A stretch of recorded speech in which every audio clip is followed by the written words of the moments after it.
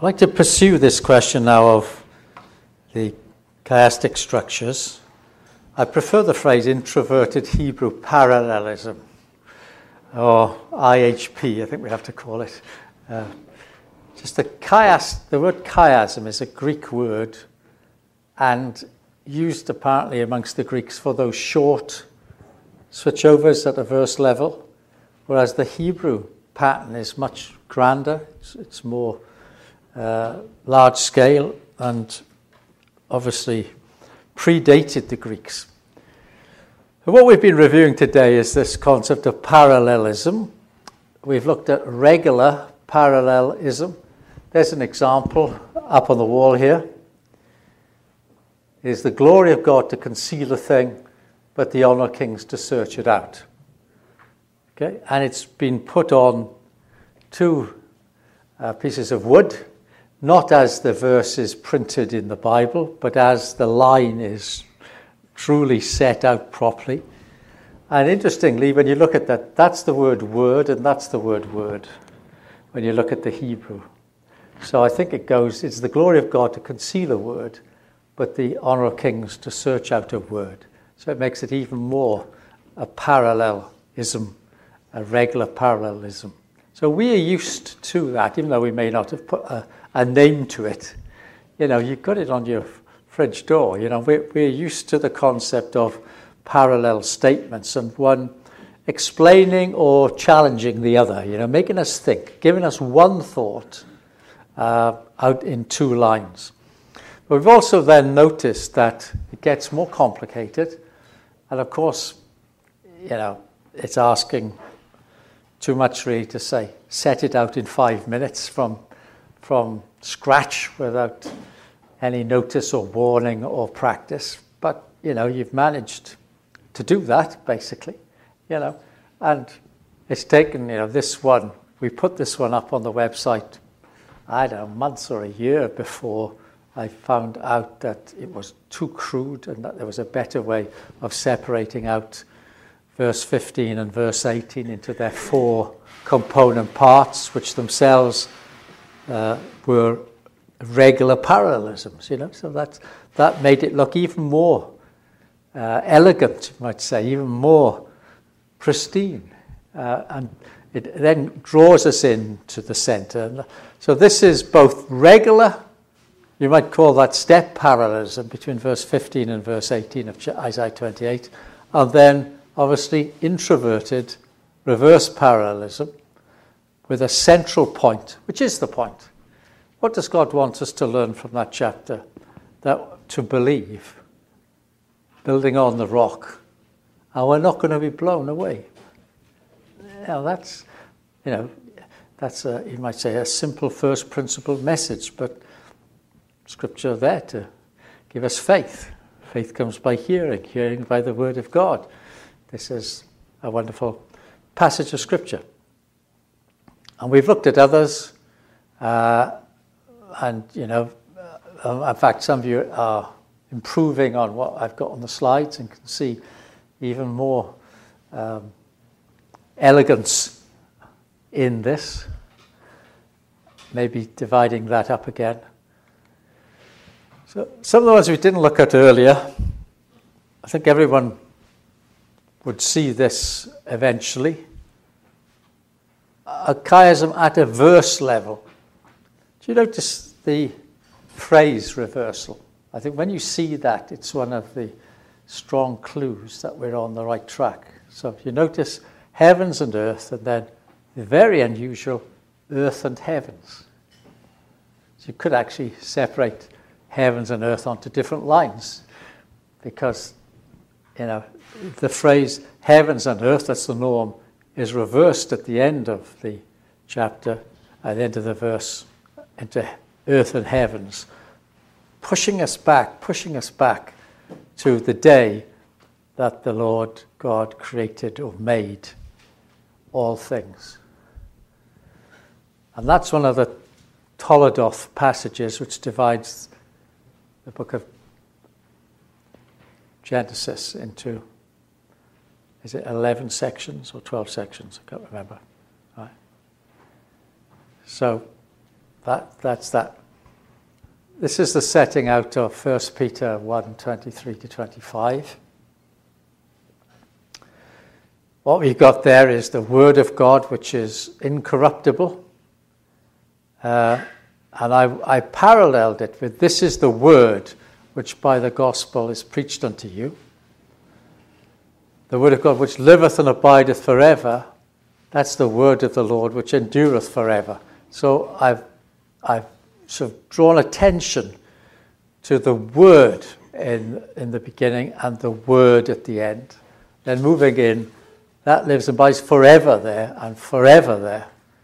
Contrast the central two parallel statements. All flesh is as grass, and the glory of man is the flower of grass. The grass withers, the flower thereof falleth away. That's a pretty neat and attractive passage of Scripture, isn't it? There's something about that. It's like looking at a flower. It talks about the flower. It's like looking at a flower, with the outer petals and then the inner stamen and so on. It's my imagination. I mentioned about Exodus chapter 3. This is just to give you a flavour. It's just too big to put on a slide. So you can see that this is J. J is the centre. So if you followed that back, you're going to go way back.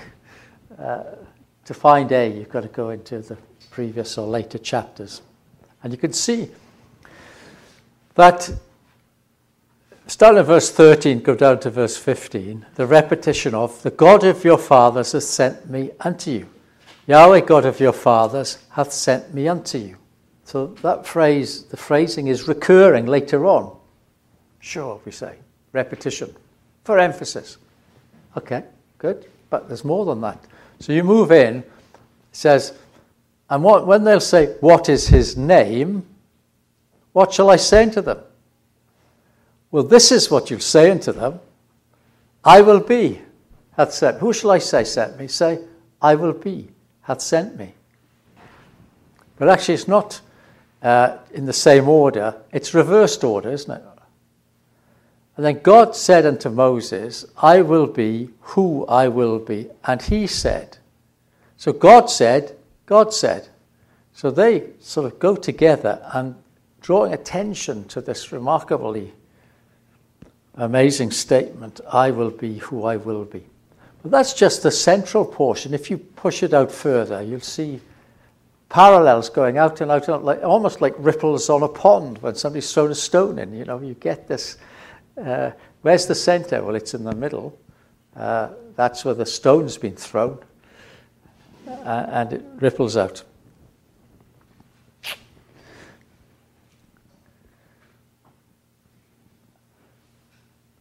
I put this one in. Not quite sure why it was there in those slides. This is an academic source one. I suppose I put it in to show that there are academics who are publishing this data. And this is from the website. It says, previously RS, that's my brother-in-law Richard Snelling, he posted one. And subsequently, I found in a website called academia.edu that somebody's PhD or their MD or whatever had incorporated that same pattern. So what I'm saying is, Brother Richard saw that during the Bible readings. There are academics studying it and getting degrees from finding it. Point being that I think they're real. It's not just the imagination of a few people. And you found them once. Now, I know I told you passages where I thought they were already there. So in a sense, that fixed it because you found what I asked you to find.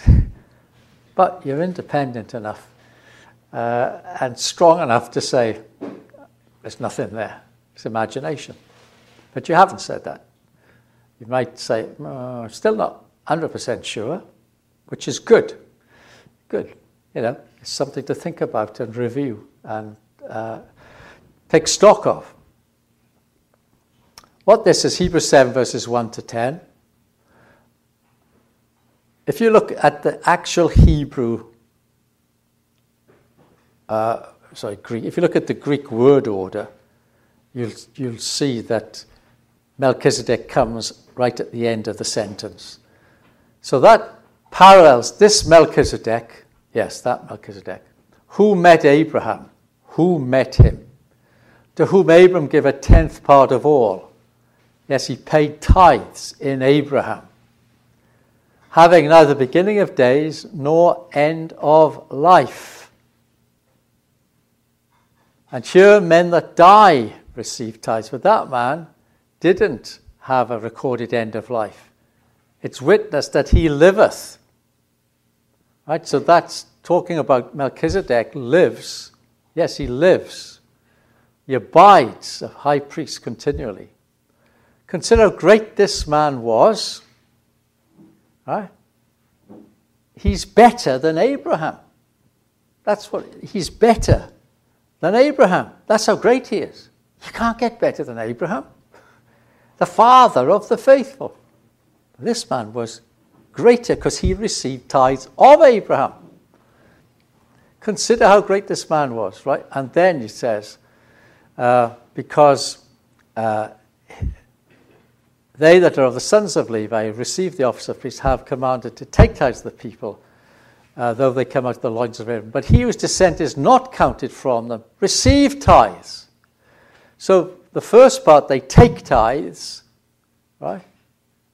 The second part, Melchizedek received tithes.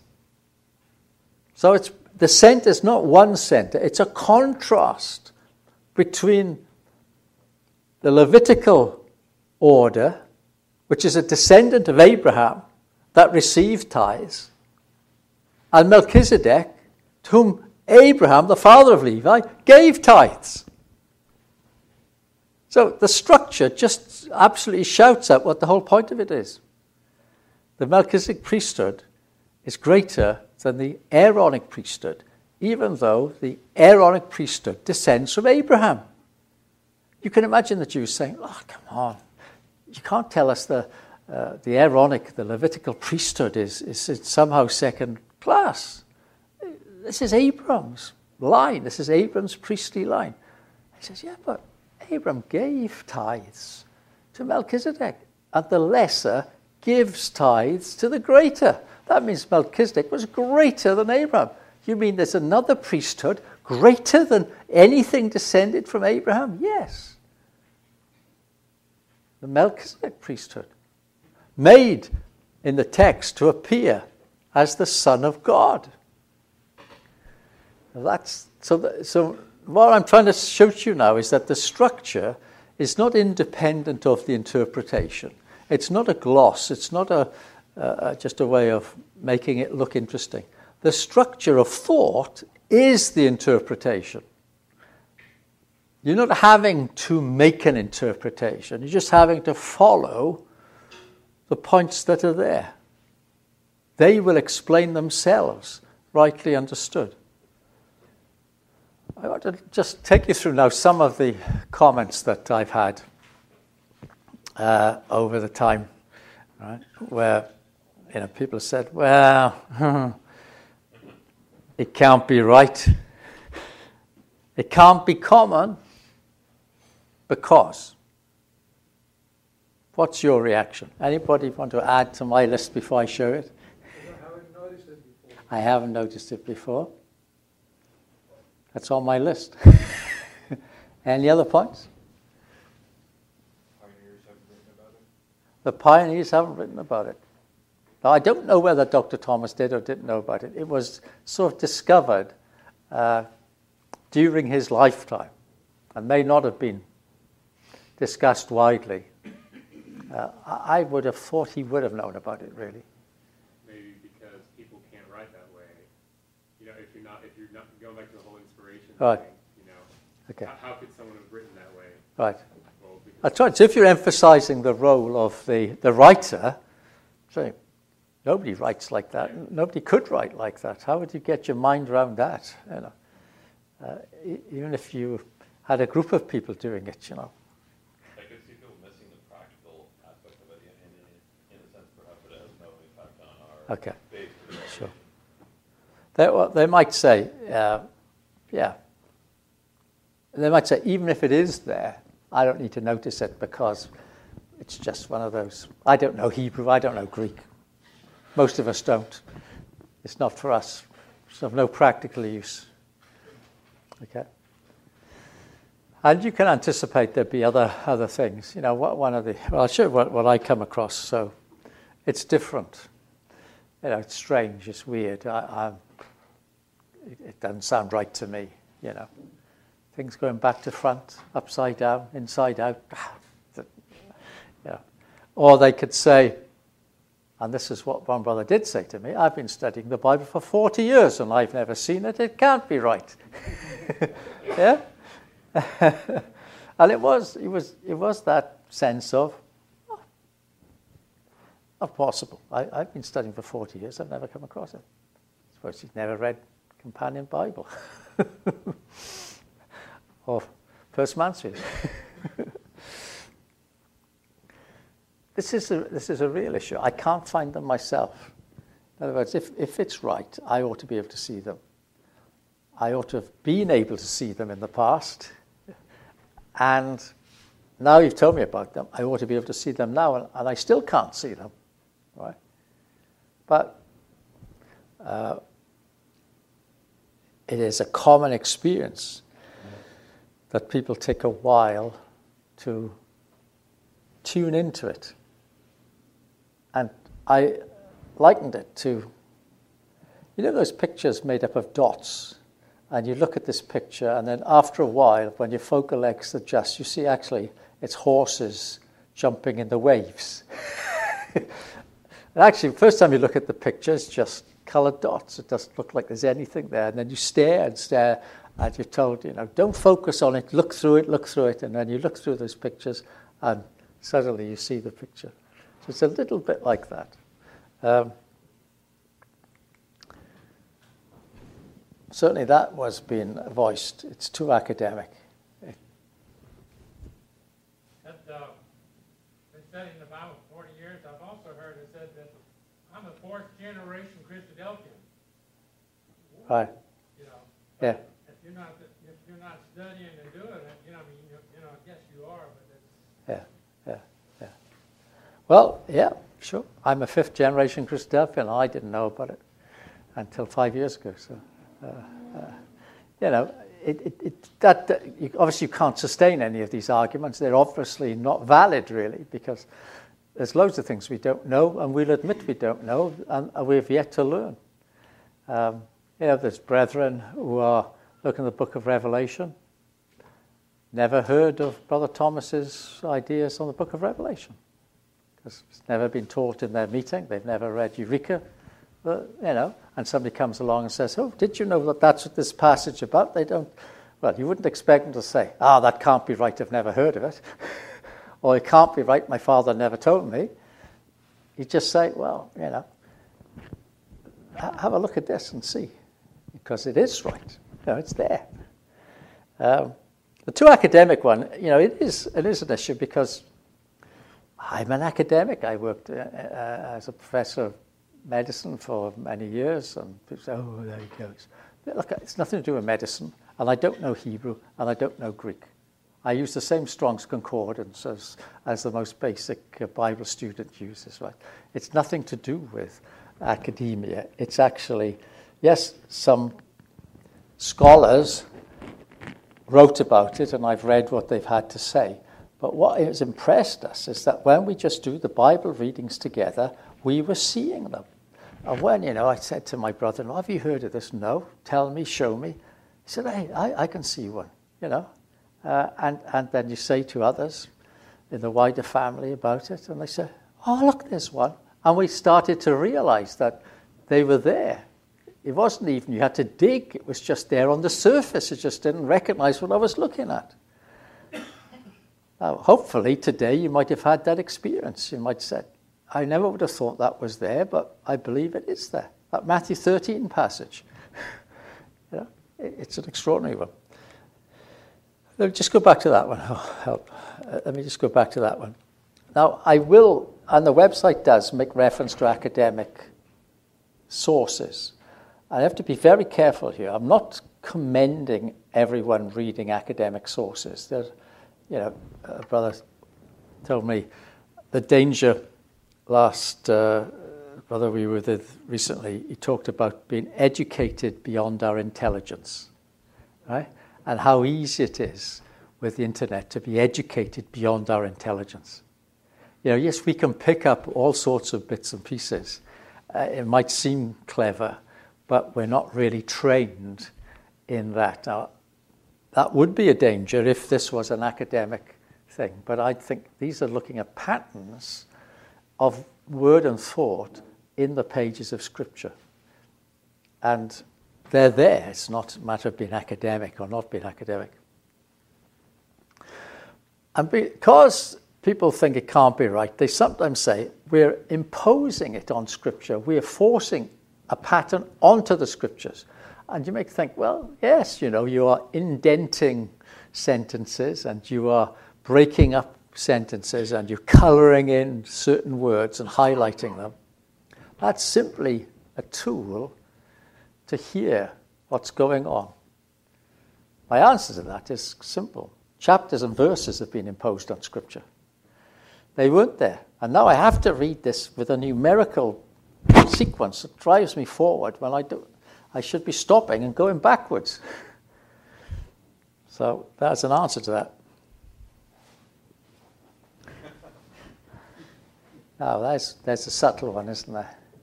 It can't be there because I said it wrong, if it's true. Now, that would be unfair. Look, we do the best we can. We try and hear what the Scriptures are saying. And even if we don't recognize the pattern overtly,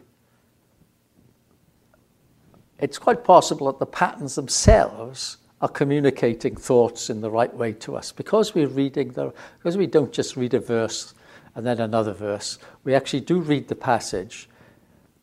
It is actually the same passage we're reading. When somebody says, I knew that anyway, yes, you only knew it anyway because you read the same passage. All we're trying to do is point out why and how that passage says what it means. It's just being a bit more reflective. On the other side of the approach, somebody said to me, Bullinger's done it all. In other words, implication, we don't need to worry about it. Bullinger's done it all. Well, have a look at Bullinger and see if they're right.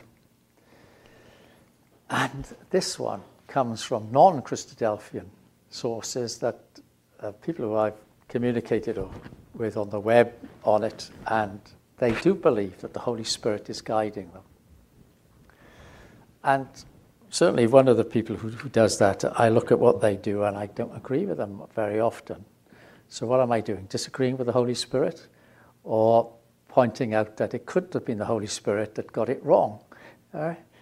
So I think, we don't believe the Holy Spirit is guiding us, except in the sense that Scripture interprets Scripture and is guiding us by comparing Scripture with Scripture to find out the true meaning of the passage.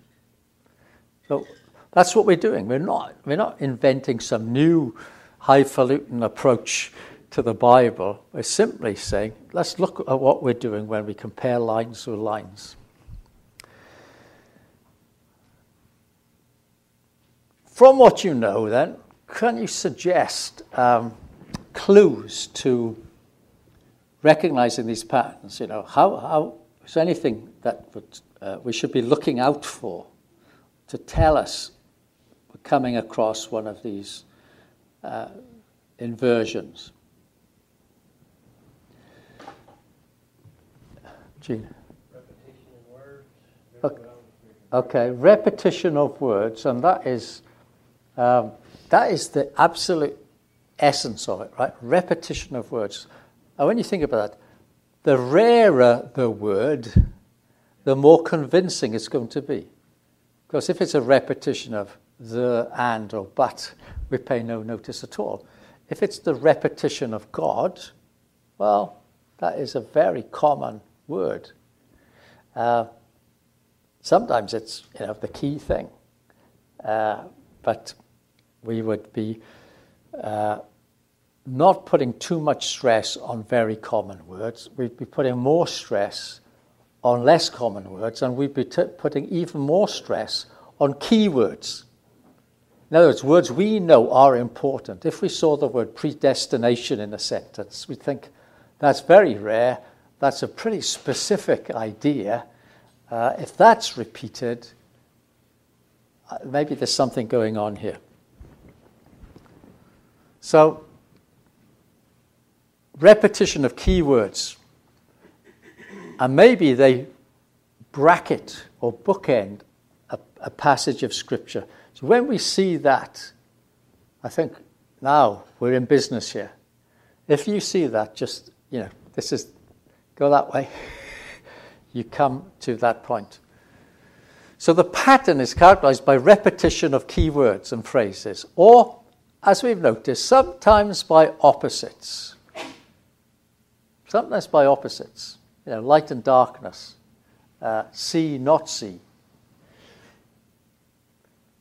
And we need to hold on to that, because patterns that are based only on concept rather than exact repetition are much more difficult to agree on. Much more difficult. So, a general, but we say, but it's sort of saying the same thing. But now it's open to so much open to our interpretation. If you've got keywords, that's, everybody agrees this is a keyword, it's unusual, and it's repeated several times in this passage. It is what the passage is emphasizing. If that gives us the structure, that's much more convincing than if it's a general idea. And the greater number and the more specific those references and those correspondences of are, the more convincing. Right? So, 2 keywords, inverted, interesting suggestion. 3 or 4, forming this regular pattern, much more convincing. And if you get a phrase which is reversed, I do find this very helpful. Heaven and earth versus earth and heaven. In Galatians, our father Abraham becomes Abraham our father. I notice that nice turns of phrase which give us a good clue. And usually, not always, you end up with a balance between the arms of the chiasm. There's a symmetry, there's a balance in terms of words. The center is most often, at the midpoint of the text that we have just identified as a unit of thought. Not always, and we can't say that's a law, but it's usually what we find, so we would find that convincing. And the center, with often a regular parallelism, is highly significant. I think this, Shannon, was your major test, and I think that would be perhaps the best test. If somebody shows you, I think I found one of these things, and you say, I can't see that. I can't see why that's the point. Right? It's not sharp. Now, the experience we had today is that some of the centers I've put up have been sharpened even further by brethren here. So that's impressive to me, because that means that I was on the right track. But it gets even better if you work on it. And of course, you've got to add the test of sense. We don't make nonsense of the Bible. We're trying to make the sense of it become clearer. If it is telling something which is contradictory or conflicts with other scripture or just doesn't help us at all, it's probably wrong, because the Bible is revelation given to us to be understood, not to bamboozle us and to confuse us and to send us home in knots. It's quite the other way around. And one of the tests is if you read the A and A together and the B and B together, and the C and C together, they should make sense, right? Because you're talking about the correspondence of those arms of the chiasm.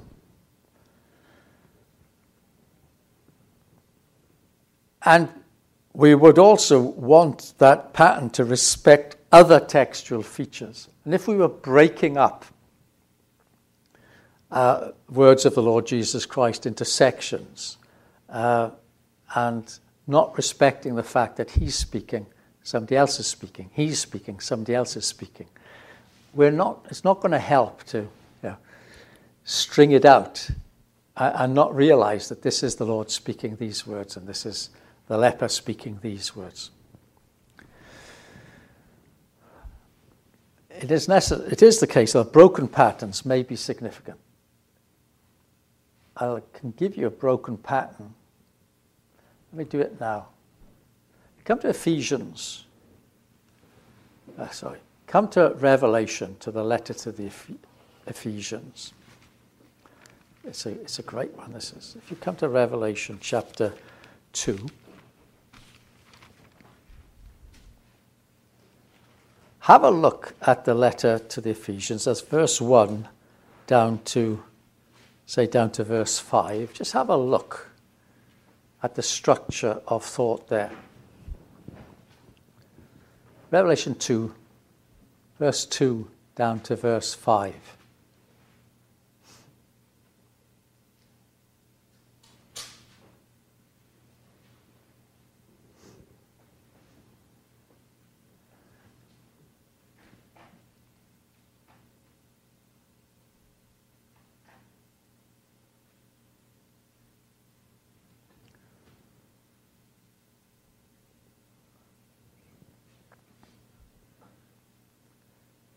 What have you got then?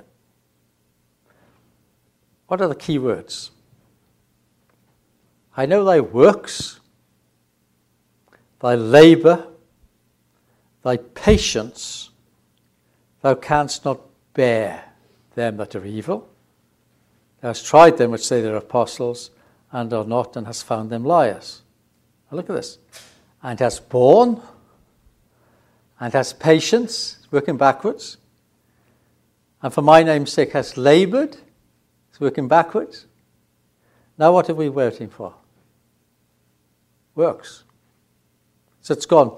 Works, labour, patience, bear, patience, labour. Where's the works gone? I've got a problem, says the Lord. I've got a problem with your works. I have something against you, because you've left your first love. Remember, therefore, from whence thou art fallen, and repent. Here's the works. And do the first works. Isn't that neat? The pattern is regular. Works, labour, patience, bear. And then you've rooted out false apostles. That's the central point. Good. So you've borne, and you've got patience, and you've laboured, and you're expecting the Lord to say, and your works have done very well, and he says, I've got something against you. You're not doing the works that you should be doing. I think it's a stunner, because that broken pattern is what jars. We used to be going along,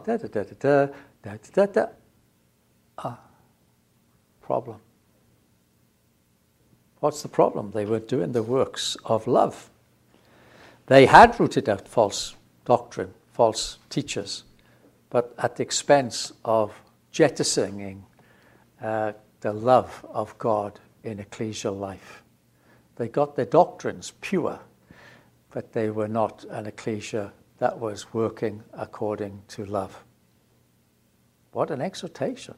And that structure is really putting the spotlight on that. It's not, the central point was you've got rid of the false teachers. Good.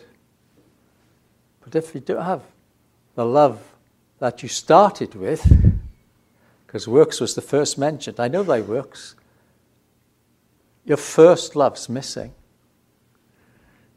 You've got a broken pattern which is speaking volumes. So look, don't ever think because it's not quite ABCBA or ABCDBA or there's something quirky going on that you jettison it. Let's think about what is we're being told there.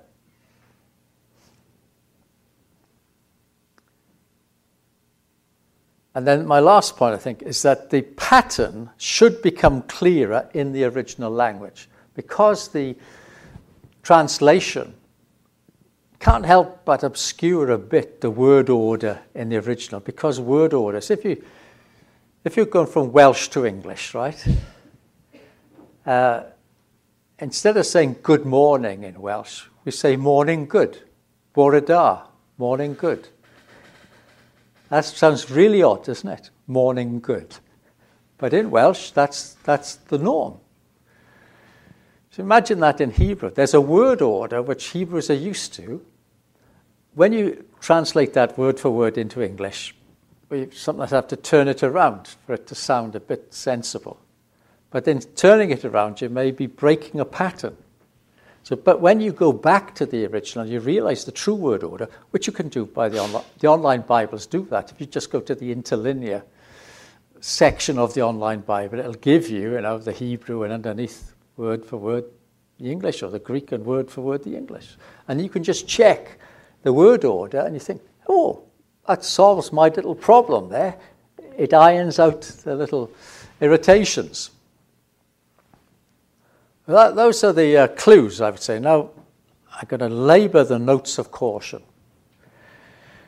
You need to take this with those clues. First of all, and you may have asked this yourselves, may there be more than one pattern? If two brethren come up with two different patterns for the same passage, is it possible they're both right?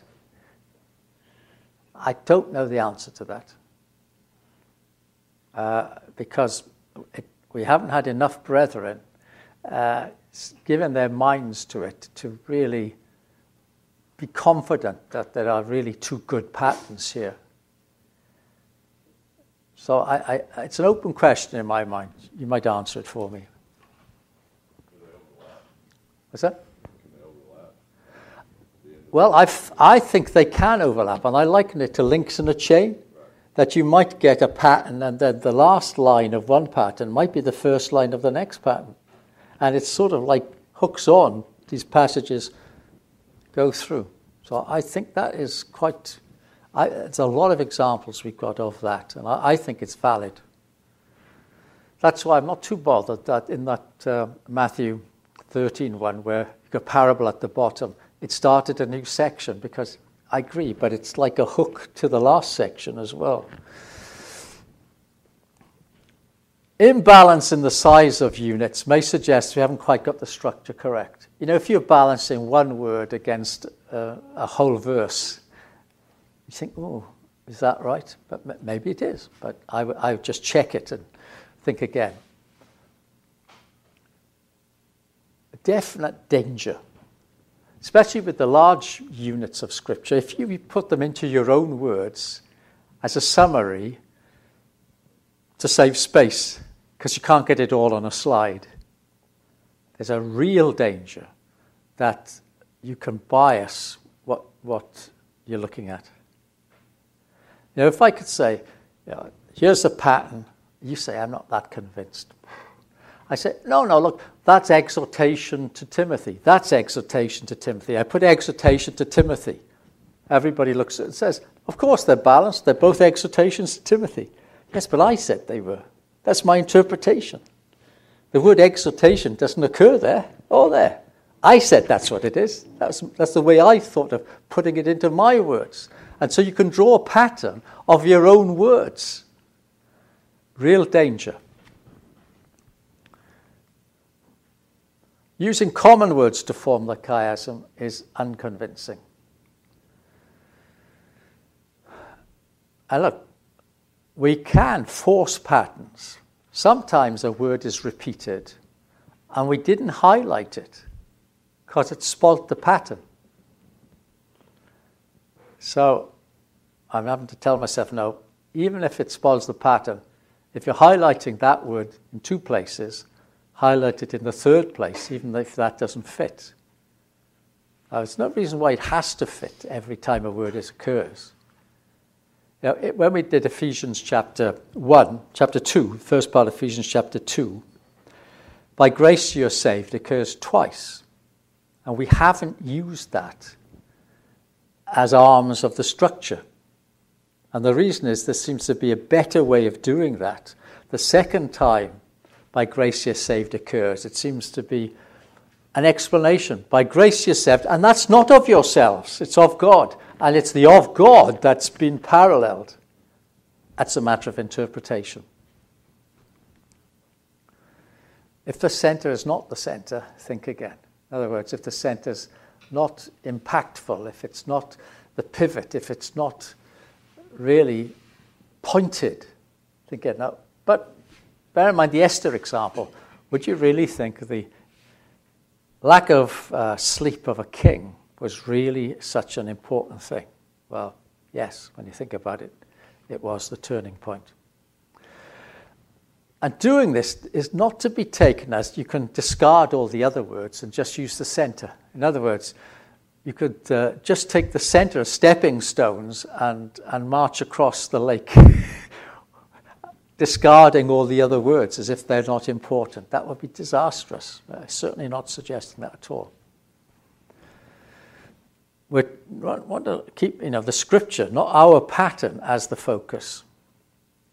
And everything on the website is provisional.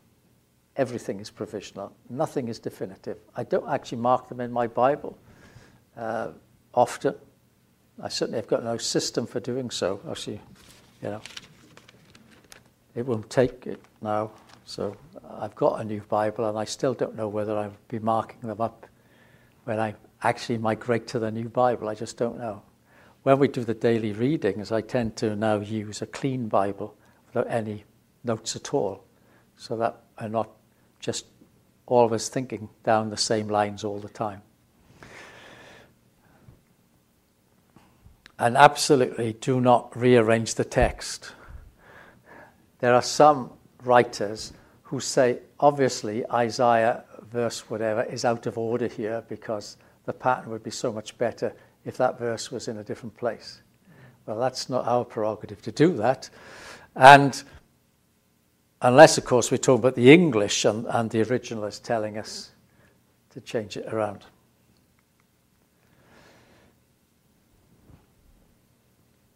There are other features of the text which need to be respected. And that is something that I haven't given a lot of attention to. There are other features like the voice of who's speaking. So there are question and answer structures. There are debate structures. And you can't ignore those when you're looking at these patterns. Now, there may be patterns within that, but that's a different thing. So let me put up one or two more, and then we can break and can have another sort of workshop for as long as people want to do that. I'll just show you some, because it's not just they occur occasionally. The whole of Ephesians is one after the other after the other. It's true for, I believe, every book of the New Testament. We have every book except the book of Revelation and Luke up on the website at the moment. Going from the first chapter to the last chapter, right? And that's my belief that that's reasonable. Draft and needing improvement, no doubt. But if you went to Ephesians, look at this. You've got the will of God there and his own will in verse 11. You've got in him there. Now, you don't think that's not so big a phrase, but in Hebrews, in him is a big phrase. But it's got that word predestinated there and predestinated there. Then it's got according to his good pleasure and according to his good pleasure. Of his will, the glory of his grace, the riches of his grace. And the center, is that a significant center? It's huge, isn't it? It's about redemption, even the forgiveness of sins. It's a very rich pattern. It's really saying that it's God's will to have purpose from the beginning to save us according to his good pleasure, of his will, by his grace, to find redemption in the Lord Jesus Christ. I mean, that's a pattern of thought now we can follow. Was that difficult? Brother Carter wrote a commentary on the book of Ephesians. And this is what he says about the opening verses.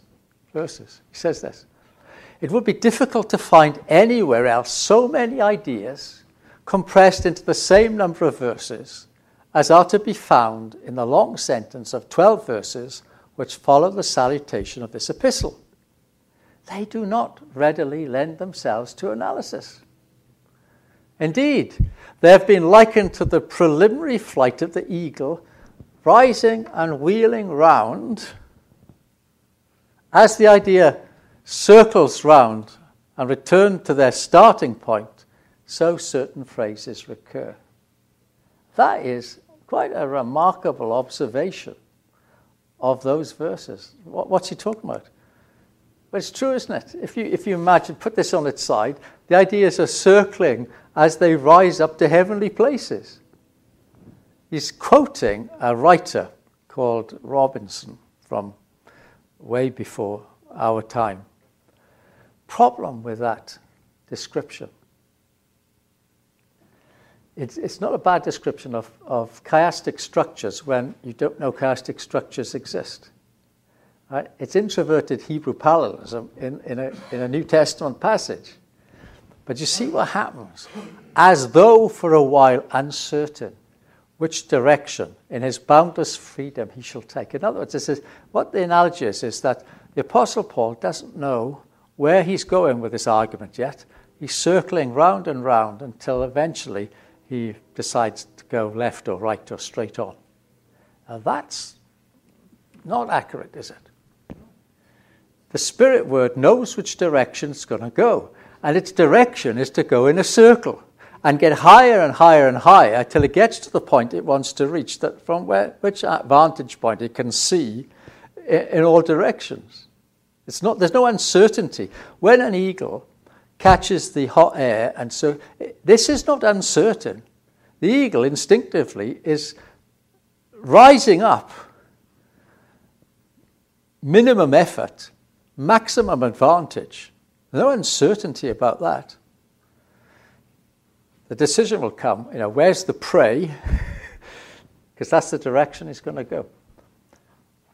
Useful quotation because it describes the phenomena, but also I think, and Brother Carter was a wonderful Bible student, he thinks it's very difficult to analyze these verses. I think they're not so difficult anymore when you realize what's happening there. And maybe, some of the things that are hard to be understood of the Apostle Paul are made harder because we're not seeing that structural development of thought where it circles round and round. If you were to say, well, why do it like that? Well, it's bringing together concepts and phrases for comparison. So you might say, well, what's the glory of his grace? What's the riches of his grace? Well, that's explaining he's made us accepted in the beloved. What does it mean according to the good pleasure of his will? Well, he's purposed it in himself that in the dispensation of the fullness of times he might gather together one in Christ.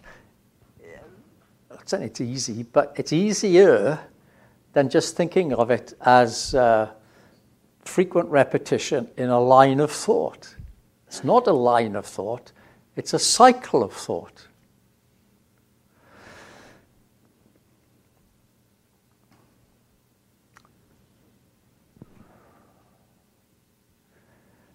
So one would expect the second half of Ephesians 1 to be similarly constructed, really. I'm not sure that I've got this one right at all, but I notice in verse 11 of Ephesians 1 the concept of working all things. And at the end of the chapter, certainly you've got a lot of working and a lot of all things. So that the idea of working all things, you get at the beginning and you get at the end of that section. We have then verse 12, who first trusted or hoped in Christ. Well, that word hope reoccurs down here. And then we have the work of the Spirit. Possibly the center of this is the Apostle Paul's concern for the Ephesians themselves. Because that's what that half of the chapter is about. It's saying, the Apostle Paul is saying, look, we have got the benefits of the Spirit gifts of Pentecost.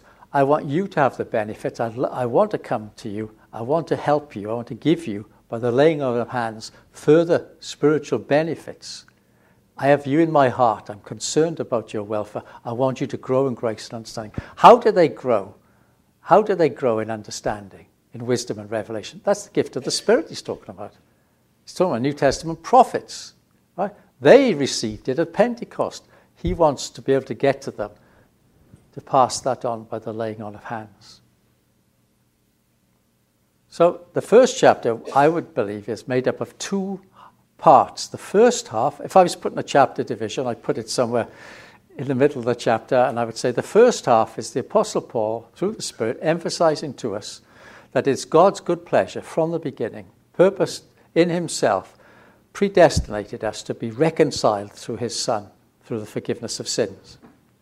And that to understand that wonderful purpose, the Spirit has revealed his word through prophets and apostles, and the apostle wants the Ephesians to be enriched further by their knowledge and understanding of those things. So we're starting to see what a chapter's about. Then it goes into chapter 2, at which point I stop and say, why don't we collectively, round the tables, in a workshop, have a look at Ephesians chapter 2 and see if we could make progress on that and just to reinforce the concept and test it out. And it's a fantastic study. The more brethren that are familiar with it, the more we test out how important it is. I'm not going to tell you it's the most important thing ever discovered. I do think it is a revelation. Somebody's just drawn the curtains and there's a window, and I now have a view I never thought existed. I had no conception of what it looked like out of that window. Didn't even know there was a window there. Now all of a sudden, it's given us, it's like a great point. Say, hey, Steve, that's the point. Get your head around, that's the point. And it's not me thinking, what shall I say the point is? It's the scripture saying, listen, there's the point. Right? So that's where the power comes. It's actually God speaking to us through his word, telling us, I want you to understand this letter. I want you to know that you're reconciled to God through the forgiveness of sins in the Lord Jesus Christ. I want you to know that it's by grace you're saved. And that's in the Lord Jesus Christ, who has put the enmity to death in his own body, that's possible. And you to build upon him because he's the foundation. So it puts the Lord Jesus Christ absolutely central to understanding what the Paul is talking about. So we now sleep on that and come back refreshed for another aspect of our approach to Scripture, which is the connections between different passages of Scripture and how we handle those.